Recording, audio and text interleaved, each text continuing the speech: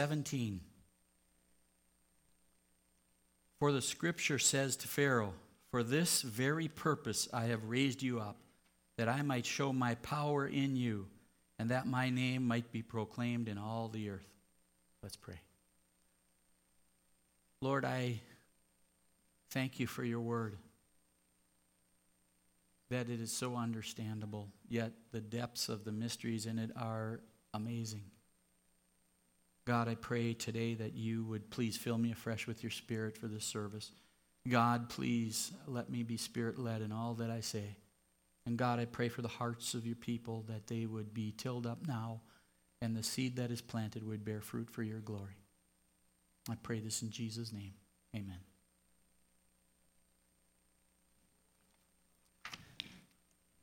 Well, we are continuing to go through the book of Romans. We're on chapter 9.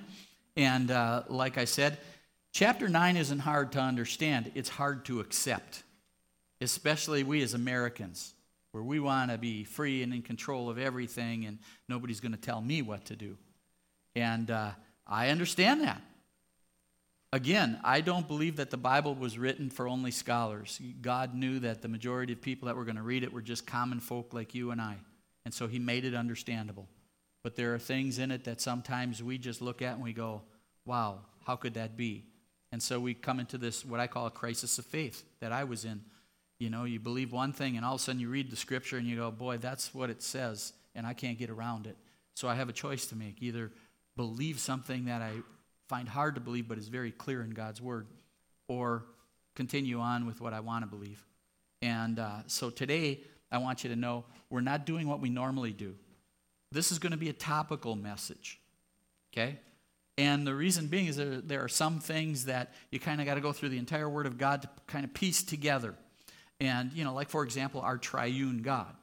It doesn't say anywhere in Scripture that we have a triune God, but as you read the Word of God, it's very clear to see that that's what it says. And so today we are going to kind of look through Scripture and find some answers to some questions that you might have. Actually, the questions for me came out of Romans chapter 9, verse 17, so I thought I'd answer it. It's about sovereignty and sin. What is God's sovereignty?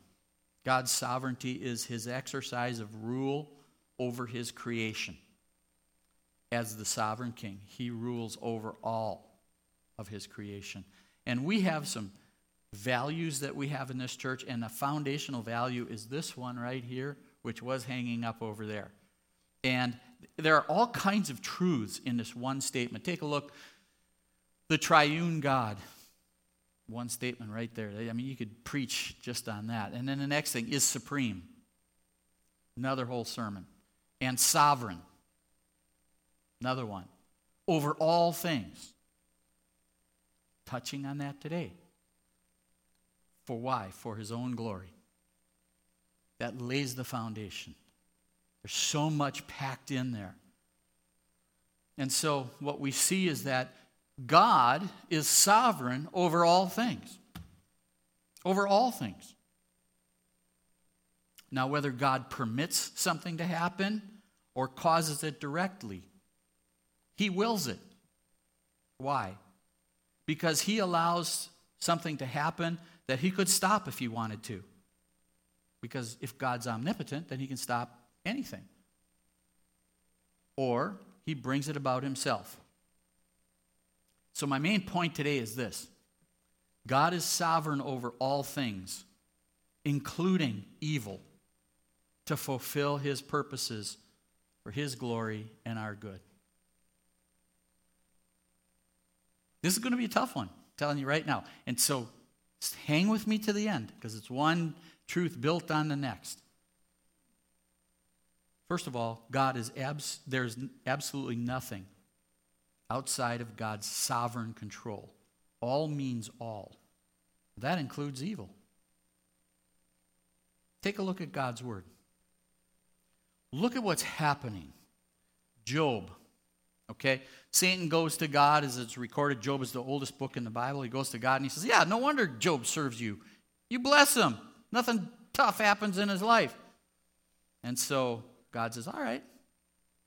And here's God's response. And the Lord said to Satan, behold, All that he has is in your hands. Only against him do not stretch out your hand. So Satan went out from the presence of the Lord.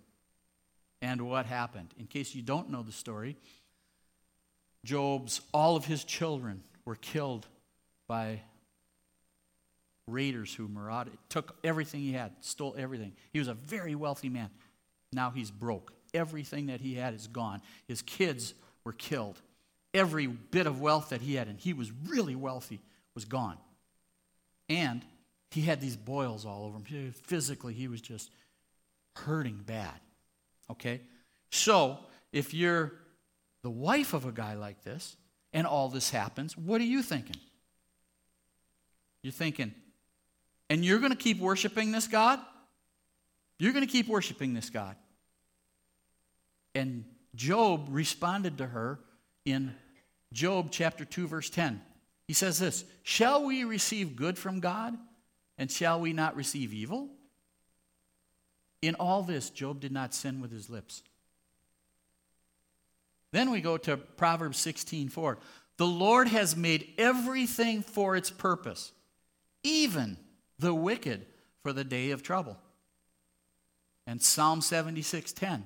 Surely the wrath of man shall praise you. The remnant of wrath you shall put on like a belt.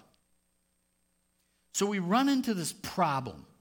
If God is sovereign over all things, everything, because he's either sovereign over all things or he's really not sovereign over anything. He's got to be sovereign over all things. That means even the difficult things that happen.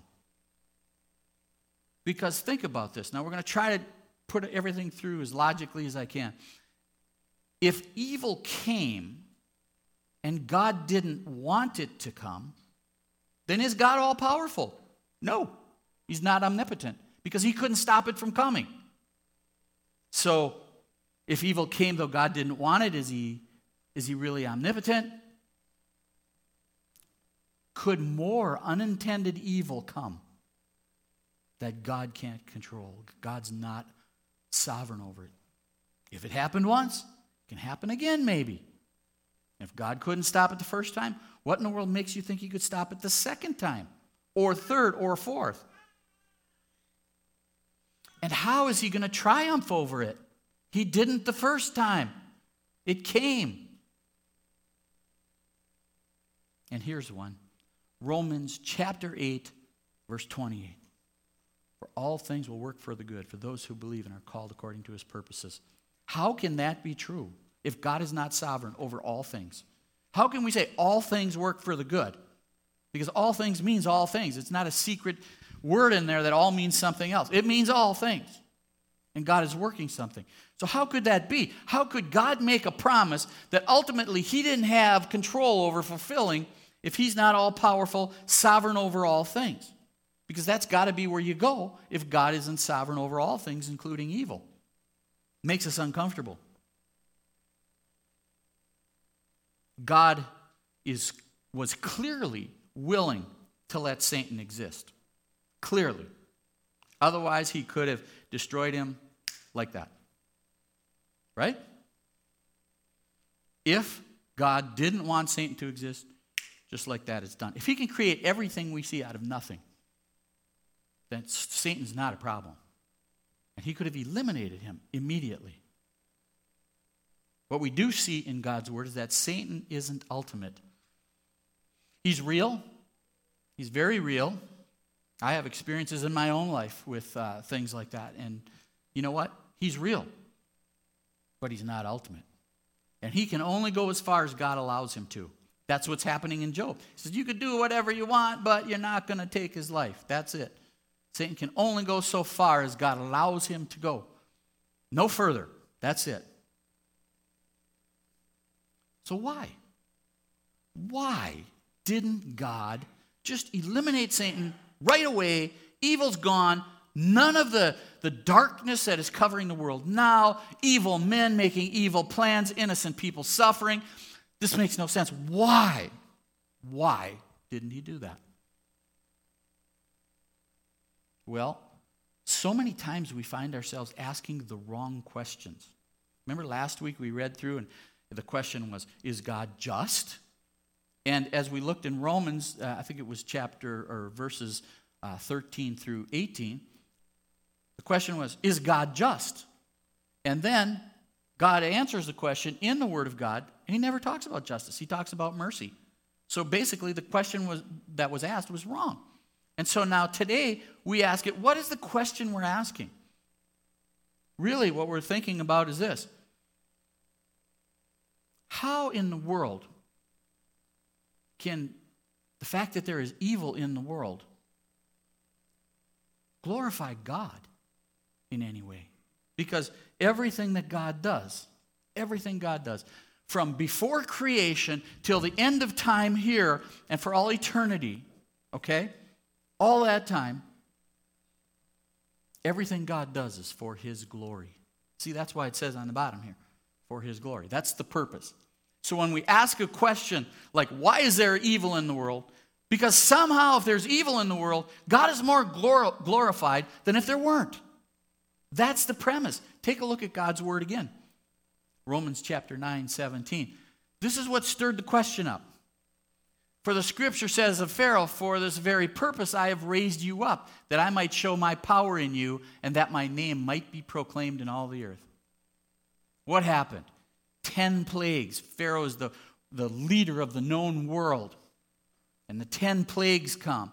And then they let Israelites leave, and then they're chasing them, and the Red Sea covers over the Egyptian army. Why? Well, God tells us right there. He says, that I might show my power, that I am the only true God. And what? And that my name might be proclaimed in all the earth. His glory. He says it's about my glory. I did these things. This is what happened. I allowed those things to happen because I want to make my name great in all the earth. I am worthy. And then it goes on in verse 22. What if God, desiring to show his wrath and to make known his power, has endured with much patience vessels of wrath prepared for destruction, in order to make known the riches of his glory for vessels of mercy, which he has prepared beforehand for glory. That word keeps coming up, the glory of God, over and over again. Now we look at Ephesians 1, 11 through 12. In him we have obtained an inheritance, having been predestined according to the purpose of him who works all things, according to the counsel of his will. God doesn't need counsel. He's all wise. So he works everything according to his will. He's got a purpose. So that we who were the first to hope in Christ might be to the praise of his glory. If you're a Christian today and you're a believer, and you go, why did God save me? Right? Because I know me. And I'm thinking, God, you didn't win the lottery when I became a Christian, okay? I still struggle. So why me, God? It tells you right there. For God's glory. You were saved for God's glory. All your messed up life, the struggles that you have, the times that you obey and the times that you don't, somehow what happens is God shows his great glory through your life. That he would save someone like me? He would love someone like me? Yeah. That brings glory to God. What a God. We go down. Habakkuk. Okay, I've been here almost 20 years. I think I probably quoted Habakkuk 3 times. But this one is a great verse that relates to what we're saying. Habakkuk 2:14. For the earth will be filled with the knowledge of the glory of the Lord, as the waters cover the sea. You see, somehow, if God is sovereign over all things, and the purpose where he's leading everything is for his glory, if that's the case, then that means this, that somehow God is more magnificently glorified in a world with Satan and evil than if Satan and evil were destroyed immediately. Why? Because what's the question? How does this glorify God more? So if God allowed Satan and allowed evil, then there's got to be a purpose for it, and God's purpose is to glorify his great name, so somehow it must glorify him greater. And the best way that I try to give you a little word picture. If I had a flashlight right now, I turned it on. You'd say, well, that's a nice flashlight, Dan. Nice light. But then I took this room and I completely blacked it out. And I threw that light on. You go, boy, that light is bright. That's really bright. Why? Because the backdrop is darkness. And we see the brightness of that light. It seems to shine all the brighter because of the darkness. That's why when you, as I said, when you go to a jewelry place, and you want to buy a ring, a diamond ring, what do they put it on? Black velvet. Darkness, and you see how it shimmers, how it shines. So somehow, God must be more glorified. He must be proclaimed even more magnificent because of the evil that is happening in the world. Somehow that works. Well, God doesn't just watch evil events unfold with no design or purpose and then somehow bring about good. In other words, God isn't reacting to something that he's going, oh, wow, that caught me off guard. But God has a purpose in these things. Take a look. Again, God's Word. We're going to keep going back to God's Word. Genesis 50:20. Joseph. Okay, what happened to Joseph? If we sum it up, Joseph has got brothers. His brothers are jealous of him. Here's what they do to him. They jump him. They stick him in a hole. And the first guy that comes by, they sell their own brother as a slave. Tell me how there's any good in that. If that were you, would you be praising God? And then he goes to Egypt. He's thrown in jail. He's a slave, all these other things. And finally what happens is eventually he comes to a place where he's the king. Or he's not the king. The Pharaoh raises him up. And what does Pharaoh do? He says, listen, you were the one that saw what my dream was, because God had given him the answer. And so he said, for the next 7 years, Joseph grabbed all the food, saved it in huge areas. And then when the famine hit after 7 years, literally Egypt fed the world. But how did it start? Brothers who hated him threw him in a hole and sold him as a slave. Now he's standing in front of his brothers, the ones that threw him in the hole. And look at what he says. Genesis 50:20. As for you, you meant evil against me, but God meant it for good, to bring it about that many people should be kept alive as they are today. Hard things, evil things can happen in your life. God's got purposes in those things. It's not easy to go through them, but God's got a purpose. He's going to do something. How many times have I shared difficult things in my life? And God's getting the glory because I'm able to share what God was doing. At the time, I didn't see God in it. I was struggling. I was angry. But God was doing something in spite of me. Look at Isaiah 46:9-11. Remember the former things of old? For I am God, and there is no other. I am God, and there is none like me, declaring the end from the beginning, and from ancient times the things not yet done. He's saying, I'm sovereign over it all. That's what it says there. Saying, my counsel shall stand, and I will accomplish all my purpose. Calling a bird of prey from the east, and a man of my counsel from a far country. He's going to bring the people he's going to use to accomplish what he wants to accomplish. For I have spoken, and I will bring it to pass. I have purposed, and I will do it. Doesn't sound like there's a lot of flex in that statement, is there? That's what God's saying in his word. Now we go to Acts chapter 4, one of the most cruel, there's a statement being made here. You want to talk about injustice. There was no greater injustice, probably no greater sin in the entire world than the people who decided to crucify Jesus. None. Absolutely innocent. And they got together, they brought Christ to be crucified. The most evil act in all of history. Look at what it says in Acts chapter 4, 27-28. For truly in this city there were gathered together against your holy servant, Jesus, whom you anointed, both Herod and Pilate, along with the Gentiles and the peoples of Israel. What did they say? The peoples of Israel and the Gentiles were standing there, and Pilate says, what should I do? Who do you want? Barabbas or Jesus? We want Barabbas. What should I do with Jesus? Crucify him. So they did. Look at what it says here. To do whatever your hand and your plan had predestined to take place. It's part of God's plan to glorify his great name.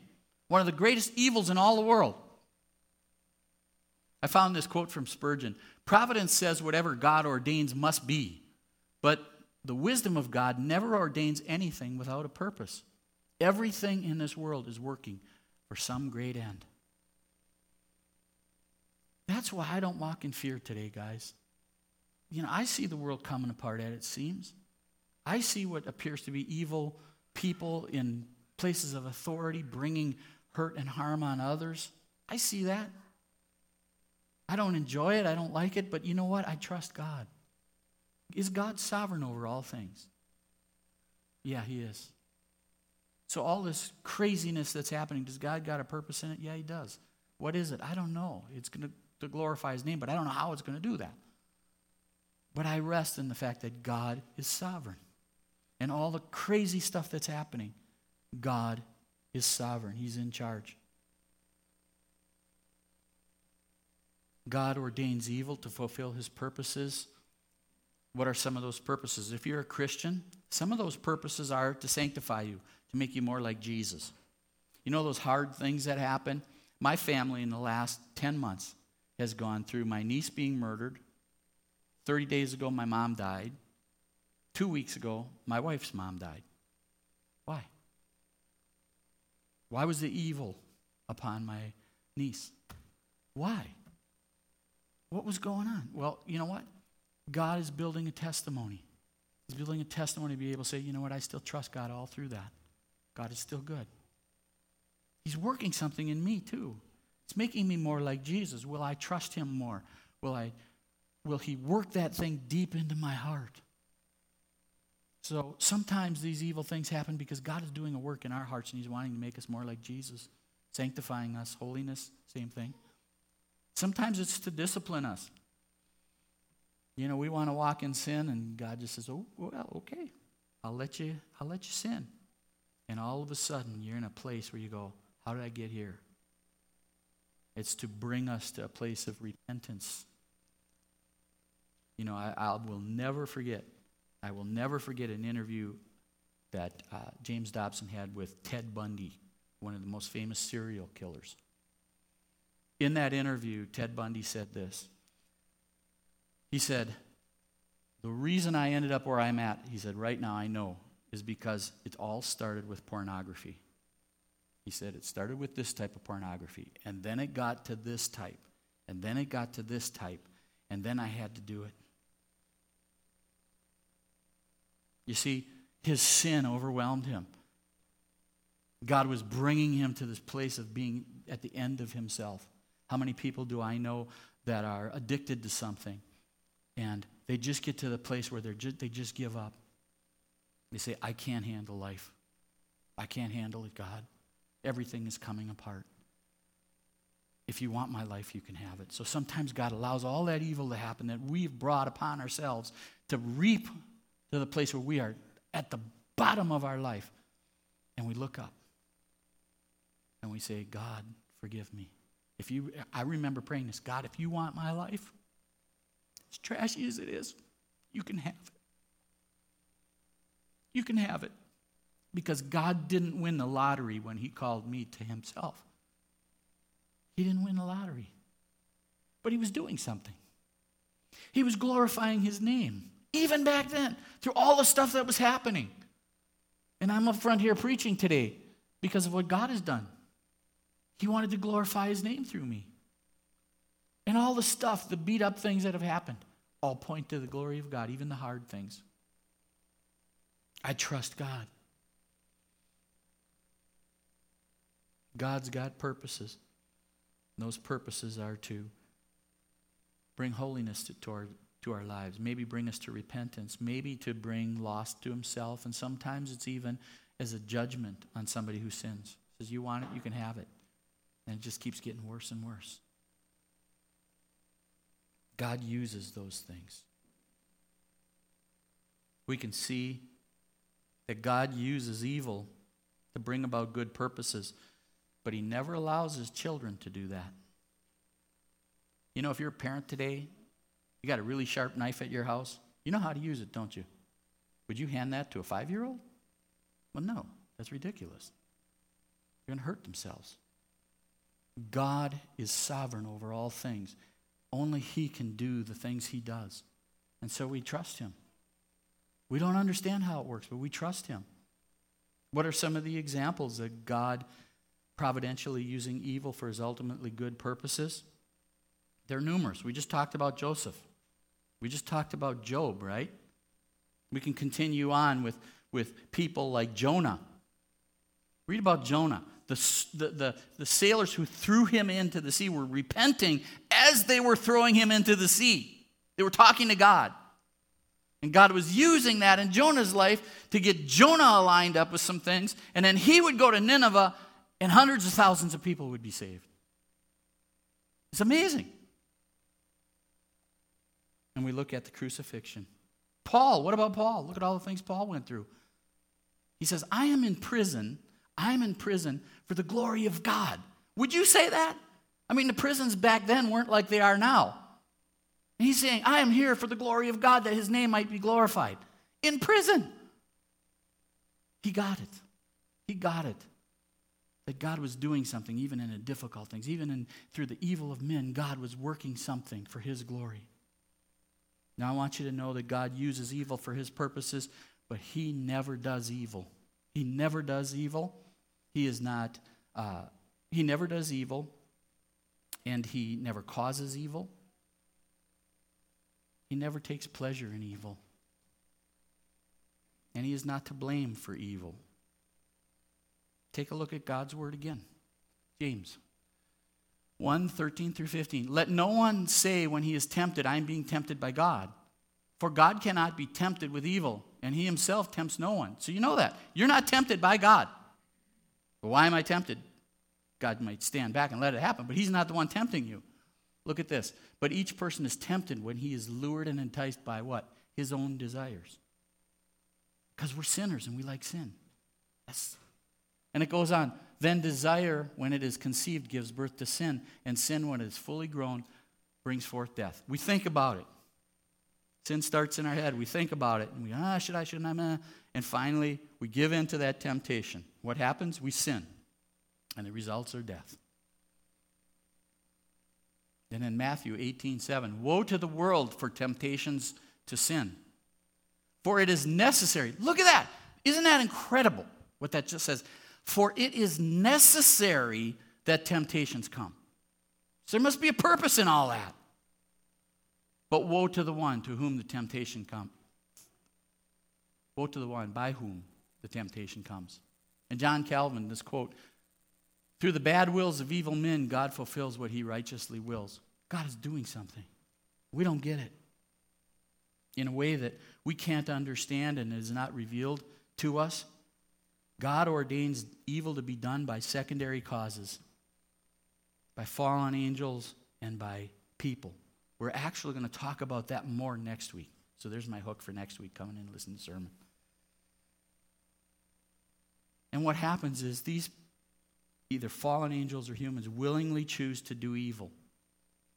God doesn't force them. They willingly choose to do evil. And then they're responsible for it. They willingly do it. God didn't force Pontius Pilate to say, crucify him. He didn't force the people to say that. Their human nature said, yeah, I like sin. I'm against righteousness, and you know what? That makes sense. And you see what we find is that this evil and sin come forth differently than obedience and holiness. They happen differently. There's a different role that God has in those. Take a look at God's word again. Romans 7:18 through 19. For I know that nothing good dwells in me, that is, in my flesh. For I have the desire to do what's right, but do not have the ability to carry it out. I want to do what honors God, but I don't do it. That's what he's saying. He said, I'm frustrated. I believe that this is true, that you're God, and yet I'm still sinning, and that frustrates me. And he goes on and he says, for I do not do the good that I want, but the evil I do not want is what I keep on doing. Why? Why? And then he comes with, who can help me? Who can save me from this body of sin? So somehow sin still is a part of our lives as long as we're on this earth. And we are sinners, so we default to sin. We do. Well, then God's word shows us, how do we overcome that? How does obedience happen in our lives? How does that occur? That's a work of God. Look at what it says in Galatians 5:16 through 17. But I say, walk by the Spirit, and you will not gratify the desires of the flesh. God has, for all who have believed in Christ as Lord and Savior, who have said, you know what, Lord, I am separated from you for all eternity because I've sinned. For all have sinned and fall short of the glory of God. And I deserve punishment, for the wages of sin is death. And God, I ask you to forgive me. Forgive me, Lord. And what happens is the great exchange. All the sins that you would commit in your life, Jesus was punished for. And Jesus, who was perfect, lived without sin in thought, word, or deed. It's considered as if you did that in your account. And God says, come on in. Come on in. It's not what we did, it's what God has done in Christ. And what we see here is he said, when that happens, the Holy Spirit dwells within us. And he empowers us. He's the one who's doing this work in us. When you are tempted and you don't succumb to that temptation, you can thank the Holy Spirit. He empowered you. You can thank him. Thank you, Lord. And so what happens is he says, but I say, walk by the Spirit, and you will not gratify the desires of the flesh. For the desires of the flesh are against the Spirit, and the desires of the Spirit are against the flesh. We all get that, don't we? We feel that battle inside. For these are opposed to each other to keep you from doing the things you want to do. I don't ever want to sin. I don't. I still struggle with sin. Why? What happens? I'm still down deep. I'm still a sinner. And so how does God work obedience? And how is that different than disobedience? How does that happen? What we see is this, is that God brings about obedience by a positive influence. His Spirit dwells within us. He empowers us to do when we walk in obedience. We need to understand that when Jesus died on the cross, he paid the penalty for our sin, and he broke the power of sin over you. You can walk in freedom. You can do that because that's what the cross did. And we know that Satan is not ultimate. That if you're bound this morning in the prayer room, there's a guy that we were praying for. He got a struggle with drug addiction. And he's bound by that. And we are praying, God, break that stronghold. God, do a miracle in his life. God does those types of things. And so what we see is that God's word says that when we walk in holiness, when we walk in obedience, God's Spirit is empowering us. It's all about Jesus. I keep saying that, but it is. It's all about Jesus. He calls us. He empowers us. He is changing us to become more like Christ. So if that's the case, if it's the Holy Spirit empowering us, and that's how we can walk in obedience and holiness, then it seems reasonable to believe that sin and evil can arise when God chooses not to act, to pull back, to just say, all right, you want to do it? Do it. God's not causing it. He's not forcing us to do it.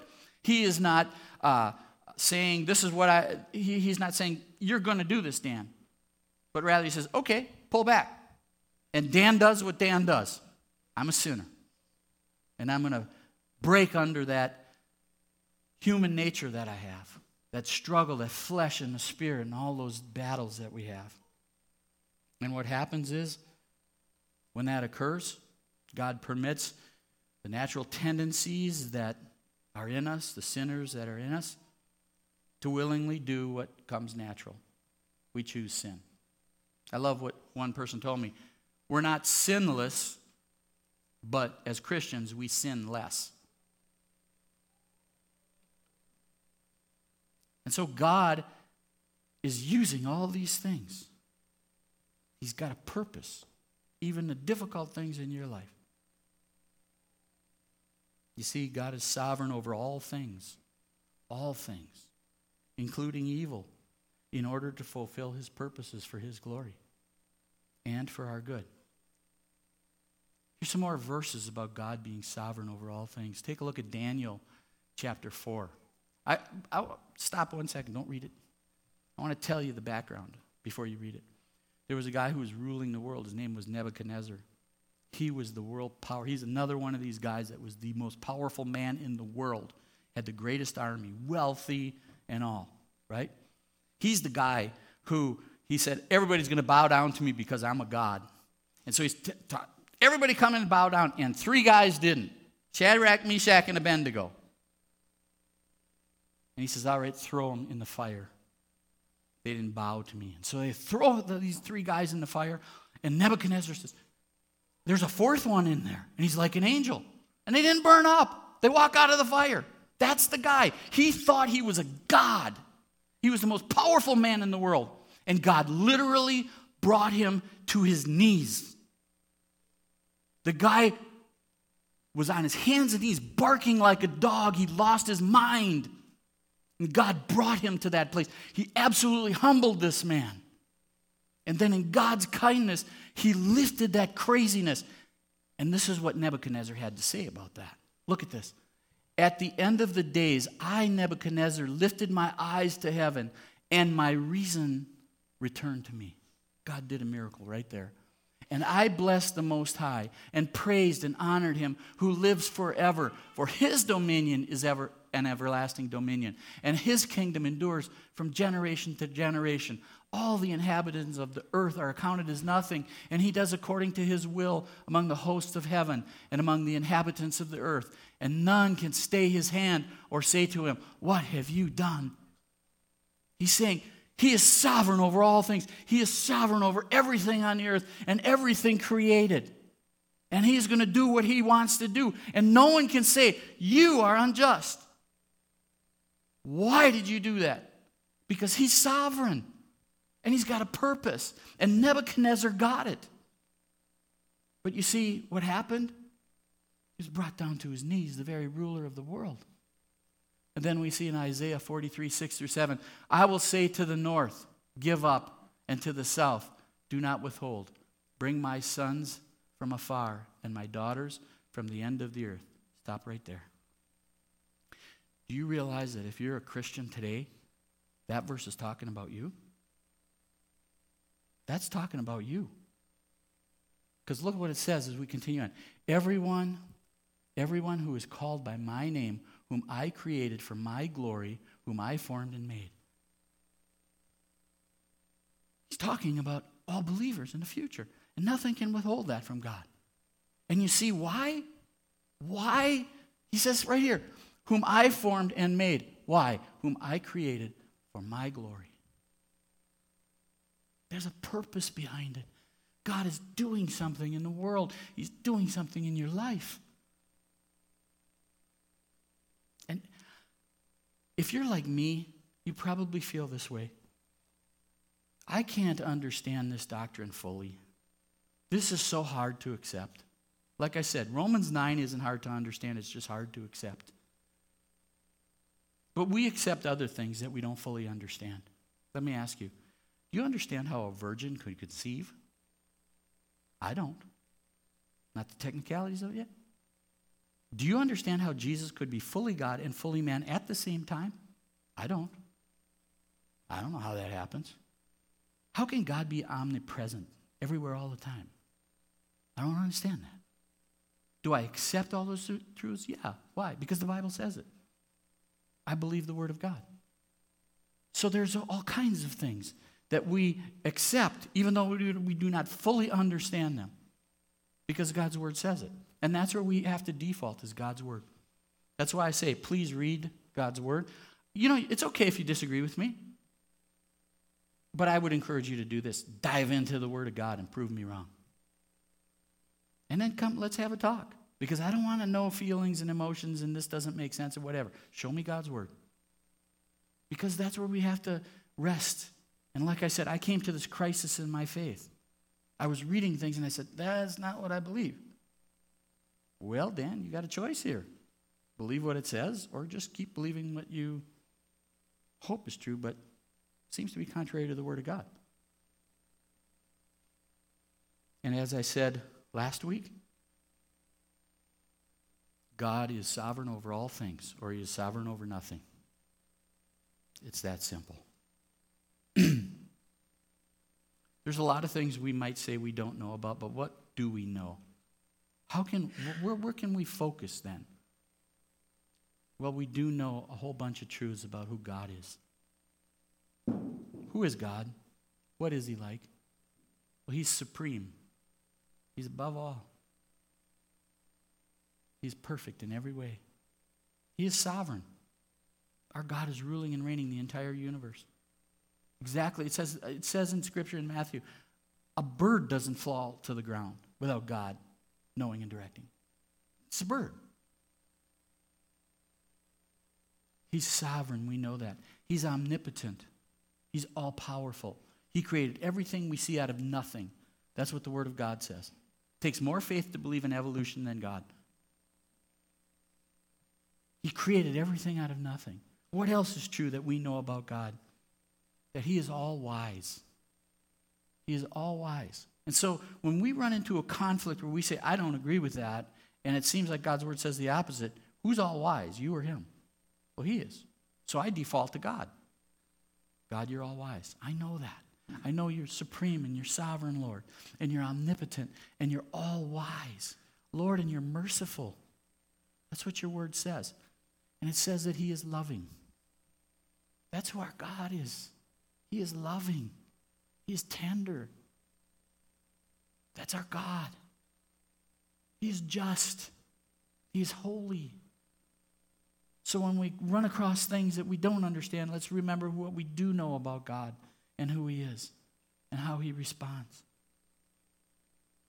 That's our God. And we know that he is doing everything for his glory. We don't understand how, but we know that that's true because God's Word says that. And we know this, that he can do infinitely more than our finite minds think possible. He's God. And so when we come to these places of examining God's Word and struggling with understanding it, or our heart just is pulled the other way, let's default to God. And when things don't make sense and we say, well, how could a loving God do this? Well, do you believe he's a loving God? And if you do, then he's got a purpose in it that we don't see, even though it's hard things, difficult things. He's got a purpose, and he's working it for his glory. And we may someday know what that is, and we may not. But we can trust in who God is, and that he is sovereign over all things. All things. Let's pray. Lord, thank you for your word that is so clear. I'm glad that you did, Lord, when you gave us your word, that it was for people like me who are just common people. I don't have to be a Bible scholar to understand it. Thank you for that, God. And I thank you for your Spirit who dwells within us, all the believers, that you open up your word to us. It's just the truths we understand are because you open up our hearts and our eyes. Lord, we want to thank you for being such a good and kind God. And I want to thank you for being sovereign, that we do not have to walk in fear in any way today, because you are sovereign. No matter what the world brings us, Lord, whatever is good or evil, Lord, we know that you're sovereign over it and you have a purpose in it. So help us to trust. Help us to lean upon you, Lord. And I pray this in Jesus' name. Amen.